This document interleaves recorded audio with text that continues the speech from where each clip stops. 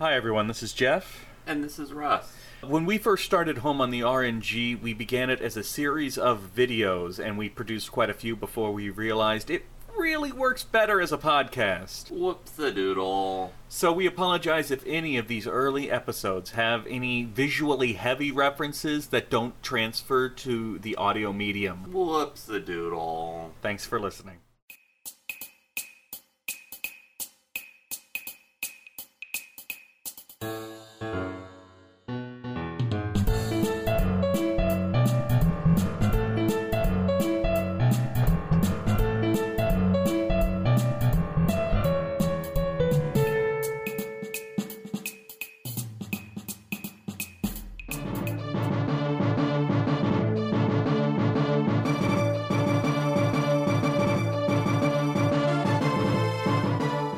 Everybody, Hello. welcome back! Yeah, you're here. Woo! You're here again. We're very proud of you. Your mother and I would like you to know that we're very glad that you chose to join us We once are. again. We support anything that you do. We support whatever lifestyle you choose to lead because we love you. We do. I'm gonna go get a drink. We had a perfectly good joke going on, and then Anyway, today, Ba-dum-bum. that sounds about right. I think I'm funny. The princess, our camera princess, who's over there, you can't see her, but she's over there, assures me repeatedly that I am not funny, and yet I persist in the belief that I am. Today, we're tackling a game that Russ chose. I did. I want to make it very clear that Russ chose this game. I did. This is Breath of Fire 1. Yeah, I did. And we're going to start with personal history.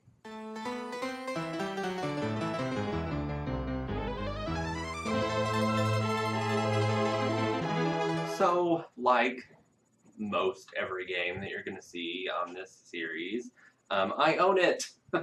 I own the Super NES cartridge of this one as well. I've owned it since the 90s. It has the amazing Americanized or Westernized box art that JRPGs were known for back in the day. And I played it when I was young, and I probably haven't played it since, which explains why I was so gung-ho about playing it for this review. And then, of course, you're going to hear my thoughts about it later in this review. But again, this is my original cartridge. I'm not burning this one, and I'm also not giving it to Jeff. So that's it. I don't really have a personal history with this game. I played it for the first time 5-6 years ago. I was on a kick to try and play all these JRPGs that I never did growing up. That particular kick is what eventually became the seed for this project, for Russ to revisit all these things and me to visit a lot of them for the first time. I played it back then. It came out in 1993. It's developed by Capcom. It kind of created the template for the series because a lot of the games in the series, as it goes on, they all feature the same looking main character with the same default name. They all feature a winged girl named Nina who comes from Windia. I'm not entirely sure if they're all set in the same world or not, but this game did set the template for a very successful series. But my personal history with it is limited to, I played it 5 years ago, and I suffered through it again for this review.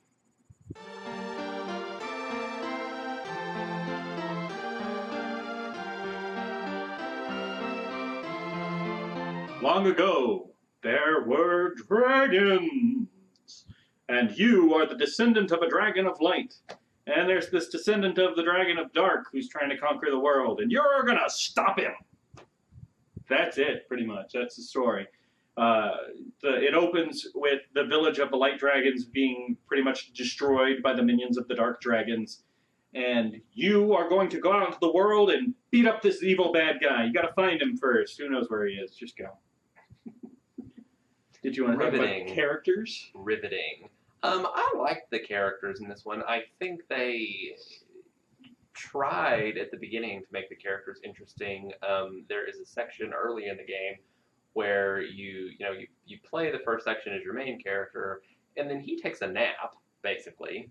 And then you can play Nina, the little bird girl, I think that they were going for making the characters very interesting, or at least making her very interesting, and then I think they kind of dropped the ball as the game went further. But I liked the characters overall. I like it's a diverse cast because there are anthropomorphic characters. True. So Nina is I say bird girl. She really just has wings. But then there's a wolf guy. There's a fish guy. There's like a ox guy whose name is literally Ox. My favorite personal character is Blue, who is a Lamia. She is a Lamia demigoddess mage. So I think she's outstanding.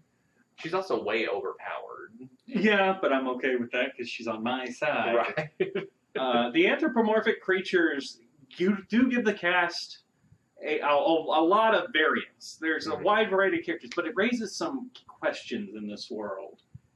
Because at one point you actually attend the wedding of a fox guy and a human woman. Yes. I'm not sure if I'm in support of this marriage of beast and man. You're a Trump supporter, right? No. I'm not sure what to make out of it. Apparently this world is a furry's paradise. So in terms of the actual storyline as you're playing, basically you go from town to town trying to track down the dragons, and you kind of clear up all the troubles the town has along the way, and then you move to the next town, and every step along the way you kind of hear, oh, I think the dark dragon's in this place over here, but the bridge is out, so you'll have to go south. Felt myself forgetting what we were actually doing a lot. I have that. I'm going to have to read from my notes because I want to get this correct now, because I actually documented one of the quests early on, and then I documented a quest near the end of the game. So, quests can involve so many steps that you lose track of your purpose. So, you need to undam a river, right? Mm-hmm. In order to proceed, you need to undam a river. In order to undam the river, you have to raid a fortress and reveal a doppelganger of the local chief. Then find out that you have to use a giant robot to unblock the dam. But to do that, you have to go to the city of Agua. But to get to that city, you have to remove a zombie problem from a city that you visited before. To solve the zombie problem, you have to go to the city at night to get a water jug that has to be filled at the bottom of a dungeon. So then you do that. You cure the zombie problem. Then you can get to the city of Agua. Then you can get the giant robot. Then you can unblock the dam. So it's like, I got to take these 15 steps down here. And by the time you get down here, you have a really hard time remembering that this is what you were trying to do. It all makes perfect sense to me. The game is pretty decent about telling you where you need to go next until about halfway through the game. They're very clear, like, hey, you need to go to this city. It's south. Oh, hey, northeast of here is a city that could use your help. And I remember the specific moment when the game stopped helping you. You are told, we need some frog oil. You need to go to the Cave of Frogs. Okay. Where? The Cave of Frogs that we visited many times already. Never heard of this place before. No. The Cave of Frogs, as it turns out, is on an island in the middle of the ocean. So to find the Cave of Frogs, you have to travel along the ocean floor, trying to find anywhere you haven't been before. And when you find this one island, you go up onto the island, and there's a cave in there, and that's the Cave of Frogs. No hint how to find it. You got to search the oceans of the world. And this game does it a lot after that point.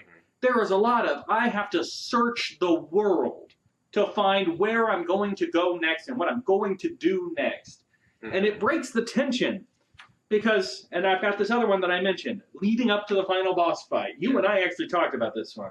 This is almost the end of the game. Yeah. You think you're right there at the home stretch. You're at the point now where any boss fight could be the last boss fight. You don't know, but you know any time now it's going to end because it's, I'm not the real boss, I'm the real boss. Mm-hmm. So before the final boss fight, you're told that you need your mole to dig an entrance into the dungeon. And he says he can't do it. Okay, guess I'm done. Game over. No, what you have to do is you have to go back into his hometown and talk to the old people there. And they'll say, oh, we lost our treasure on the ocean floor. Now, you have to know, just like you had to know to go to the mole's town, you have to know that you need that treasure to dig the hole. So you explore the ocean floor. And in a city on the bottom of the ocean, a character mentions, oh, there's an old lady who collects stuff. She bought it off me. So now you got to search the world again. Luckily, at this point, Nina can turn into a bird and you can just fly and not have to get into random combat. So now you're exploring the world again. You have to find a hut in the middle of nowhere, on which lives an old lady. She collects weapons. She'll give you the thing, but first, she wants you to find her a friend. So you explore the world again. I think that old lady is going to be me in 40 years. I'm positive it will be. So you explore the world again, and you find an old man who collects weapons. And then you spend a good 20 minutes running back and forth between the two of them as they exchange letters. Friend. Then she gives you the item. Then you go back to the mole's hometown. And then the guy teaches you how to use the item to dig. Then you go back to the final dungeon. You use the item one time and it breaks. And now you are in the final dungeon. All of that, if you know what you're doing, if you're doing a walkthrough, a good 20, 30 minutes of work, in between, oh my gosh, the end times are upon us. There is the fortress of the boss. We must defeat him. Do you have any letters you want me to deliver first, or? Yeah. So what you're saying is this game is loaded with content that just artificially extends the time. That I would have rather done grinding. Yeah. Oh my god.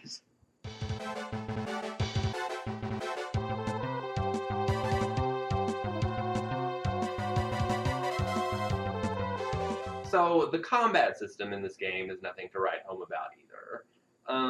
I think it's very limited. Most characters can generally just attack or use magic, but not a lot of the characters know a lot of magic, so it kind of just comes down to attacking. One of the most infuriating things for me about that is that Bo, who is the third character, he's the Wolfman, he's the third character to join you. He starts out knowing a bit of offensive magic, but his AP is so low that it's difficult for him to even use any of it, and so you don't really get access to a true black mage until you get Blue, the most awesome character, very late in the game. So it really limits what your characters can do in battle. The combat choices are all pictographic. It's all image-based. Yeah. The characters have info on little cards at the bottom. So it's your health, how much damage you're taking, how much AP you have. And as you get hit or as you hit the enemy, you actually see the change in health is represented by a colored bar. And the color changes as the bar lessens. The most interesting, kind of frustrating for no reason part of the combat is when you're doing a boss fight. The bosses have a feature called Last Breath. Yes. So you're beating this boss, you're fighting the boss, you're bringing his meter down, you see it go down, it hits 0. Boom, killed the boss. No, that's when Last Breath kicks in. With their Last Breath, they get some health back. You have no way of knowing how much. Some bosses, it's a lot. Some bosses, it's a little. Some bosses don't have a Last Breath. But now you have to keep fighting, not knowing how much longer the fight will go on. The boss battles are basically an exercise in patience. As you slowly dwindle. Very slowly. Very slowly. Especially the main character, Ryu, through the course of the game, learns how to take on different dragon forms. And for him to take on those dragon forms, he has to fight a boss by himself. And those are the most tedious and excruciating boss fights in the game. Especially the first one, when he's learned no dragon forms. So literally all he can do is attack. Attack, curve, so it's attack, curve, attack, curve. Back and forth, attacking and using herbs until you dwindle that bar down, and it's so slow. The bosses have so much HP, or you're just not doing a lot of damage, and it's very tedious. But now, let's talk about the most fun topic for all of these reviews. Innovations, where we throw everything.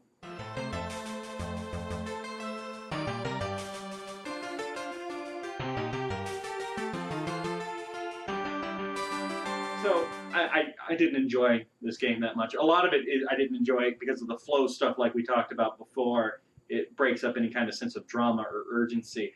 But I will admit this game has a lot of innovations, a lot of things that it does differently from any other JRPG.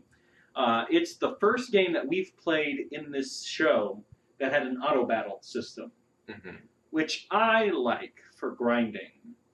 I'm not a big fan of grinding, but if you give me an auto battle system, I can tolerate it a bit more. Also, this game is pretty good about making it clear where the good grinding spots are. There's a couple of spots that particularly have enemies that grant a disproportionately high amount of XP and gil, or gold, or whatever it's called in this world. I forget. Zenny? Zenny? Zenny is what it's called in 3 and 4. Yeah. Gold, gil, zenny, currency, whatever it's called. So it's nice knowing, okay, this is the spot to grind for a while. So I like that. It has a day and night system. It does have a day and night system. Time passes as you're playing the game, and what's happening in a town and where people are changes based on whether it's day or night.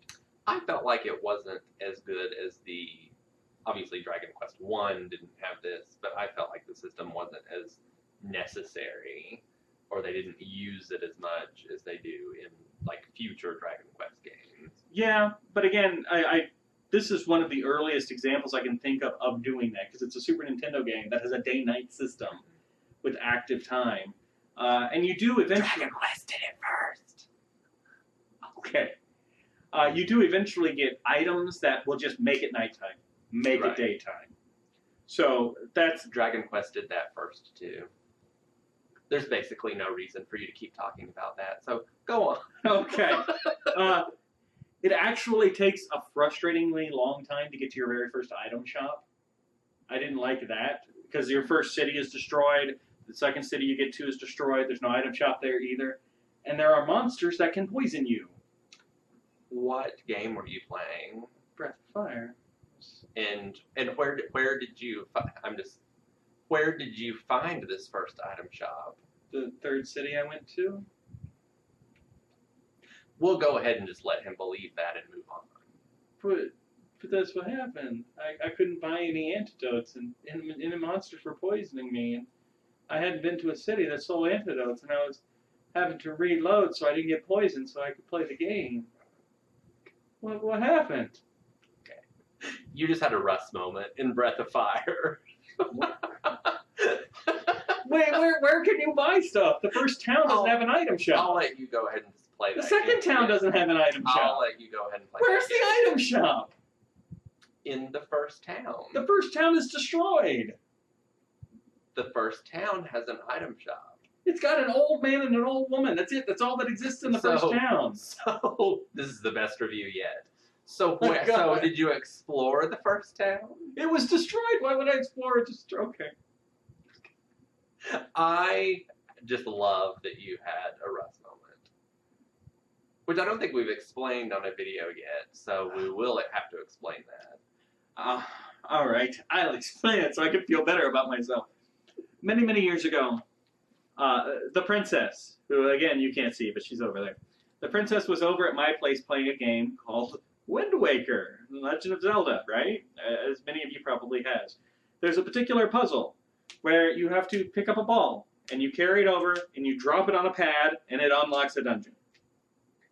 Pretty simple. I didn't explain it to her. She was playing this game for the first time. She sees the ball, she picks it up, she runs over. Russ swings by the apartment to visit. And he's watching her play this game. And she picks up the ball, she walks it over, and she puts it on the pad. It's about as simple a puzzle as you can get. And Russ says, "You can pick that up?"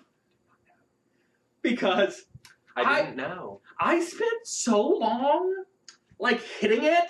Because if you hit it, it takes a couple seconds to disintegrate. So I just spent hours and hours hitting the thing, and it would roll, and I'd hit it, and it would roll. It took me forever. Mm-hmm. A little bit later, Princesses play, and there's a swinging rope puzzle where you have to jump from rope to rope to rope. So Princess jumps on a rope. She stops swinging. readjusts herself a little bit, turns a little to the side, starts swinging again, and Russ goes, "You can stop and turn?" I didn't know that. I spent hours trying to figure out how to exactly line up my jump so that I go from one rope to the next. Russ is the greatest and worst video game player in the world. I'm a savant, Because basically. he can't find any of this intuitive, natural stuff that Princess, and I would imagine most people, just pick up. They're just playing the game. I'm just going to pick this thing up. Russ goes, well, obviously I can't pick it up. I'm going to spend hours finding a way to solve this puzzle. And I did. And he does. And I did. He manages to solve these puzzles in a way the programmers never imagined would be possible. And so that became the terminology for me and a lot of my friends. We text each other whenever we come up, and I just had it, apparently. Apparently, I just had my you can pick that up moment, because there isn't an item store that I could not would like to have find. watched you go through Breath of Fire for the first 3 towns. Did you restart every time you were poisoned? No, I had to say no, because you find some antidotes in like chests and stuff. Right. So it only got bad once. Because I was in a volcano or something? Yes, there are little bugs that poison you constantly. Yeah. It got to one point where I did have to load a state and try and avoid one battle. I wish there was video of that. There's not. Okay. Sorry. Speaking of odd little towns, there is one city where as you walk into the city for the first time, you walk through the city's graveyard. Does that city have no tourism bureau at all? Because when you design a city, maybe you don't want to put the graveyard right out front. Back to real innovations, though. Different characters in your party have different abilities on the overworld map, which leads you to, like, hunting, walking through woods, flying, turning into a fish, opening traps, unlocking doors. That whoever you put in the lead of your party has different abilities. The frustrating part is, though, you have to go through a menu and so many button pushes to change who's in the lead. So, I'll stop you there. Did you use the button shortcuts?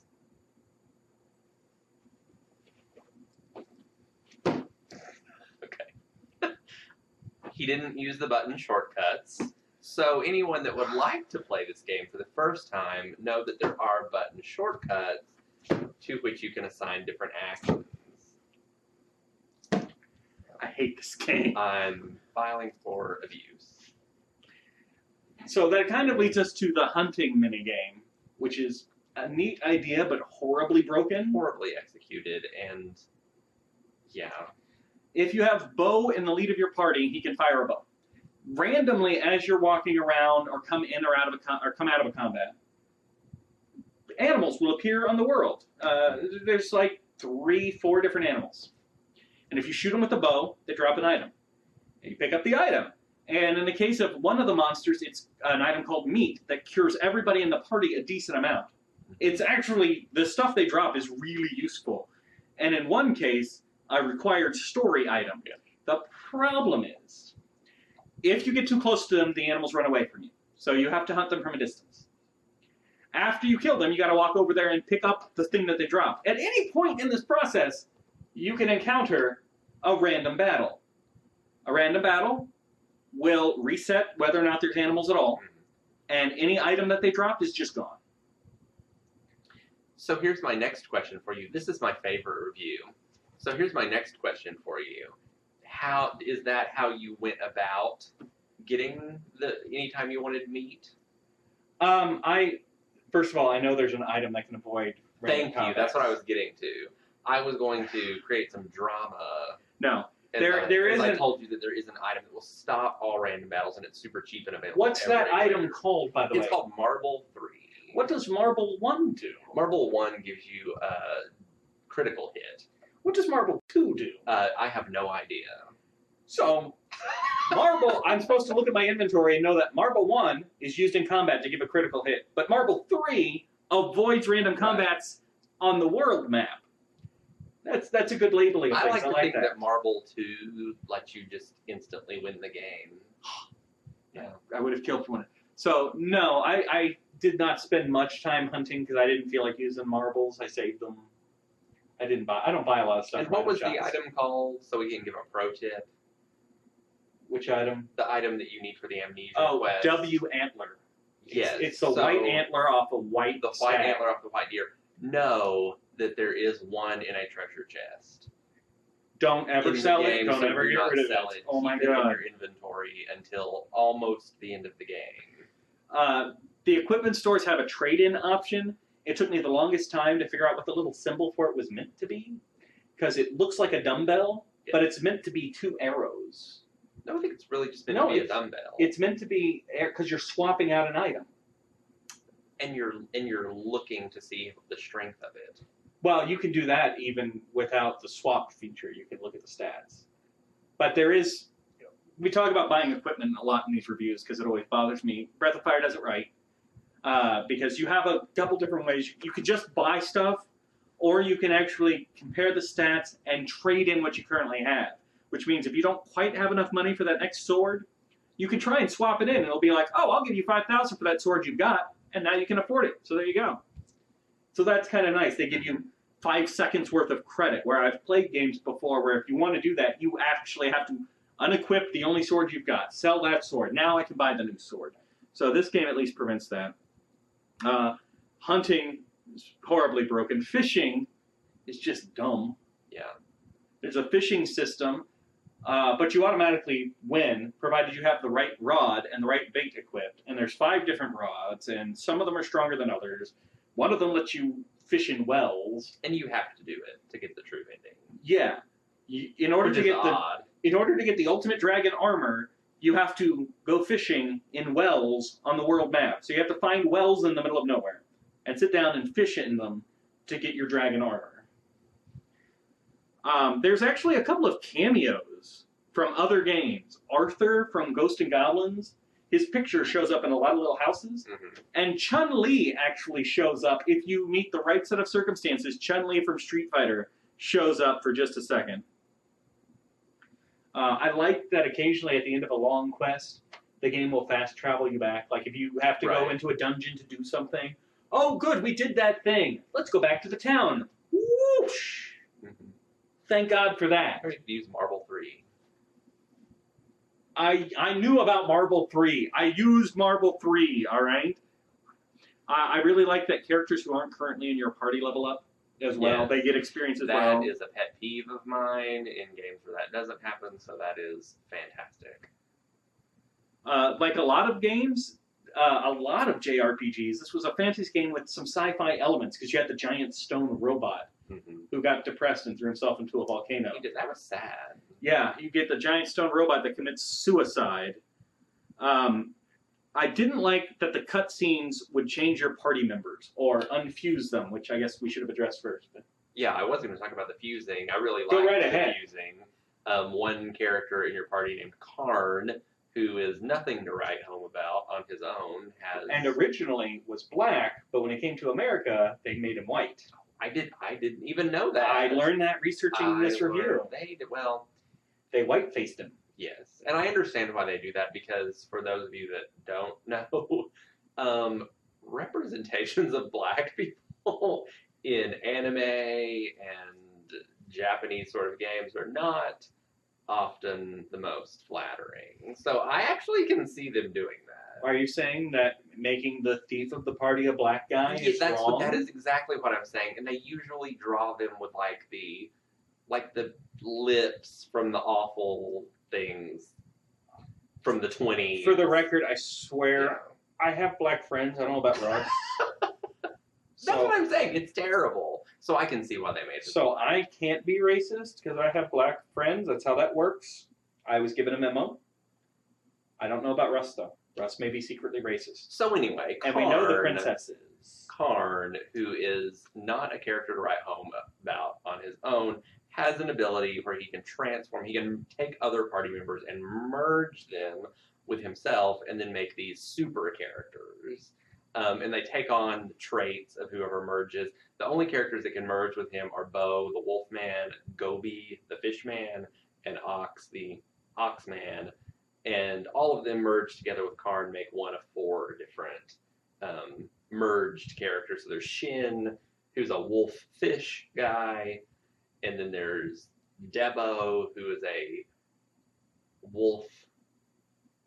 I think Debo can only be done underwater. Debo can only be done underwater, and it's Gobi, who's the fish guy, and Ox, maybe. And I liked Doof. Doof is the big strong guy. Doof is the strong man. You need Doof in order to unlock other There's a lot of secrets in this game. Yeah, there's a lot of hidden rooms and things. There's a lot of secret abilities for the main character to unlock. And even some of these transformations, each of these 4 transformations, you have to find the guy to teach you, and they're all hidden. And the you could play the entire game and never find these transformations. And I don't think when I played it back in the day, I don't think I found Doof or Puka. Puka is like the ultimate transformation. Yeah, Puka's amazing. He's all of the guys transformed together, and he's this little. He's a little flying dragon. He's like a dragon seahorse duck thing, and he's green, and he has 999 HP, and yeah. So I really like that transformation. Yeah, because what it does, I often have this problem in JRPGs where I like having a choice of characters, but inevitably I pick the characters I want and that's it, I'm done. Like, I want this character, this character, this character, I am never playing as these other characters. This ability to fuse kind of gives you the ability to still feel like you're using those other party members, that they're still a part of the team, that they're still doing something. Although the problem is, as I mentioned earlier, when you have a cutscene and your characters come out and they have their little dialogue, it will rearrange your party based on whoever was in the cutscene. Mm-hmm. And sometimes that'll be right before a boss fight. Right. I had that happen once where it changed my lineup and then made me fight a boss. And I was like, but I don't want the fish guy. I don't use the fish guy. He was terrible on his own. Yeah. Why are you giving me the fish guy? And it unfuses you. And I just spent once I got the ability, that's it. I was always fused. Yeah. There's no reason not to. There's no cost to it. And there's a similar thing that happens with the main character. He gains these abilities to turn into more and more powerful dragons, the final of which he actually fuses with whoever's in the party during the combat and becomes this ultimate dragon. I found that the dragons weren't really useful at all outside of boss fights. No, but in a boss fight, you just turn him into a dragon and let him go. Mm-hmm. And in order to find all of those, you have to find all the hidden dragon armor. And then the final dragon transformation is hidden at the bottom of a dungeon that you already beat near the beginning of the game. You just have to explore and, oh, hey, at the bottom of that one dungeon there was a lake, right? And I went to the lake and I filled up the thing. But then, 18 hours later, I got the ability to walk around underwater. I should go back to that lake and see if there's something under the water. This game is just so incredibly one of the most frustrating things. I'll do the most frustrating thing, and then I've got kind of a neat thing. So one of the most frustrating things is the quest. There's a fun little bit of a time travel story. I like it. It's actually well done. Yes, I like that as well. It was handled well. Cool. Not neat. Little tiny side story about time travel, and it requires you to get an amnesia potion. And so this character, somebody tells you there's a doctor somewhere. So you go to that city, and that doctor says, "Okay, I need these 4 ingredients. Go find them." And the game, first of all, the items are called things like W-ant. That's white antler off of a white stag. How do you know that? You don't. C-nut. He just tells you need a C-nut. Guess what? You can't buy C-nut anywhere. It's not for sale. What you have to do is go to a tropical island, go up to one of the palm trees, have the big strong character Ox in the front, and have him punch a palm tree to drop a coconut. That's how you get C-nut. And I don't even remember what the 2 other things are, but it's equally... one of them is an item you can buy in stores. But then W-ant, C-nut, and the other thing are just... Here's an item. Scour the entire world, touch everything with everyone, and hope you can find it. I never could have beaten this game without following the walkthrough. No. And I had to follow it religiously, step for step. I got through maybe the first third of the game without one, and then I just had to turn one on because I had no clue what to do anymore. This game does that to you so often. Go to the frog cave. It promotes exploration. Again, I have to try and put myself back in the mind of the time the game came out. Yeah. when there wasn't the internet, where there wasn't 1,000 other things I could be doing. If I want to enjoy this game, all right. I guess part of the fun was exploring this entire world and figuring out everything. And I didn't even know. You're the one who mentioned to me, and you can go ahead and cover it. There's multiple endings. There are. If you don't get the dragon armor, like we were talking about in the well, and therefore you don't get the ultimate dragon summon, then you get a bad ending. You have to have the ultimate dragon form to get the good ending of the game, and there is a bad ending. If you don't do that, and I know because that's the ending that I got when I first played this game. Since I was following the walkthrough, I got the good ending. I did not know there was a bad ending. This is also the third game of the 4 games that we've reviewed where the villain offers to let you join his side. Let's see. In Great Greed, it ends to a cutscene that makes you redo the decision endlessly over and over. In Dragon Quest, it just kills you, game over. In this game, the henchman of the final boss says, "Join my side." And if you do, he asks you to stand still. Just wait right there until I'm ready for you. If you move, he gives you the option to go ahead and fight him anyway. And I think he takes off some health every time you move because you're not listening to him. So if you just stand there still for 5 minutes or so and don't do anything, he gets bored and fights you. So you can technically join the bad guys, but it doesn't do anything. It doesn't have any effect. And then lastly, there was a dream world that was actually kind of Persona-esque in the concept because you meet the fragmented personality parts. So you're crazy? So you're a crazy person. You meet the fragmented personality parts of the mole. I'll just say this. I hated the mole man. He's because useless. He's useless, and it had gotten to a point in the game where I was just ready to beat the damn Dark Dragon. Yeah, you get him near the very end of the game, and at that point, you're just like, you know what? I've got my party. I don't need you. It's like you're just extending the whole reason. That's great. You can dig. Now I can find more secret stuff. So I'll just take your word for that was interesting because I wasn't really paying attention. I find it interesting where you give all the different aspects of the personality their own character to talk to. And then they had that boss that instead of being able to see how much damage it had, it actually started out as like 4 blocks of color. And as you damaged it, it resolved into higher resolution until it actually became something you could see. Although the spinning dungeon was inexcusably difficult. All things just to extend the playing time. There's a dungeon where you have to walk on. It's just thin rails. The whole dungeon is thin rails going off in all these directions.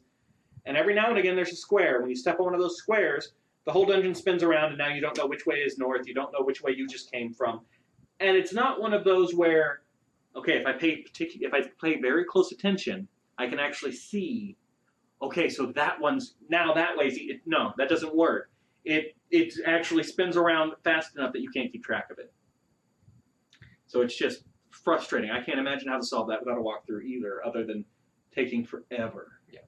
This was back from a day when there were just fewer games, so if you needed, you're beating me again. You made me play this game! If you needed to spend hours and hours just trial and error, you could, because there weren't a million other games you could be playing.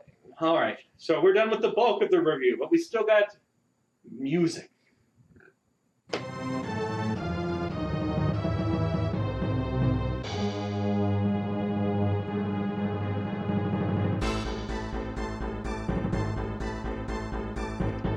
So I've got my fun little research here again.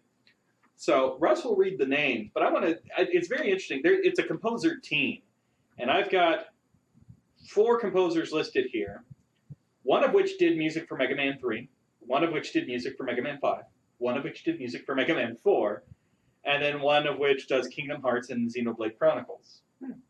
And of course, the Mega Man series is known for having really good music, and I'm sure these people also probably did work on future Breath of Fire games. Probably. But Russ will now read the names, and oddly, 3 of these 4 are female composers. Oh, well, good for them. Yasuaki Fujita did Mega Man 3. Mari Yamaguchi did Mega Man 5. Mine Fuji did Mega Man 4, and Yoko Shimomura did Kingdom Hearts, Parasite Eve, and Xenoblade Chronicles. So there And you apparently go. she's relatively famous. I don't, like you, I don't keep up with music. I thought it was decent. I mean, It was fun. it was very stirring in the there are right very places. few games that I have really been felt something about the soundtrack. It didn't. It did not attract attention in a negative way. It did its job. That's as good a review as I can give the music. It was dramatic at the dramatic points. It was fighty at the fighty. Yeah. I don't know. Judge for yourself. I don't even know if you know this, but in the review, I used music from the game for each of the transitions. Mm-hmm. So judge for yourself. Judge for yourself. And now, for our final thoughts.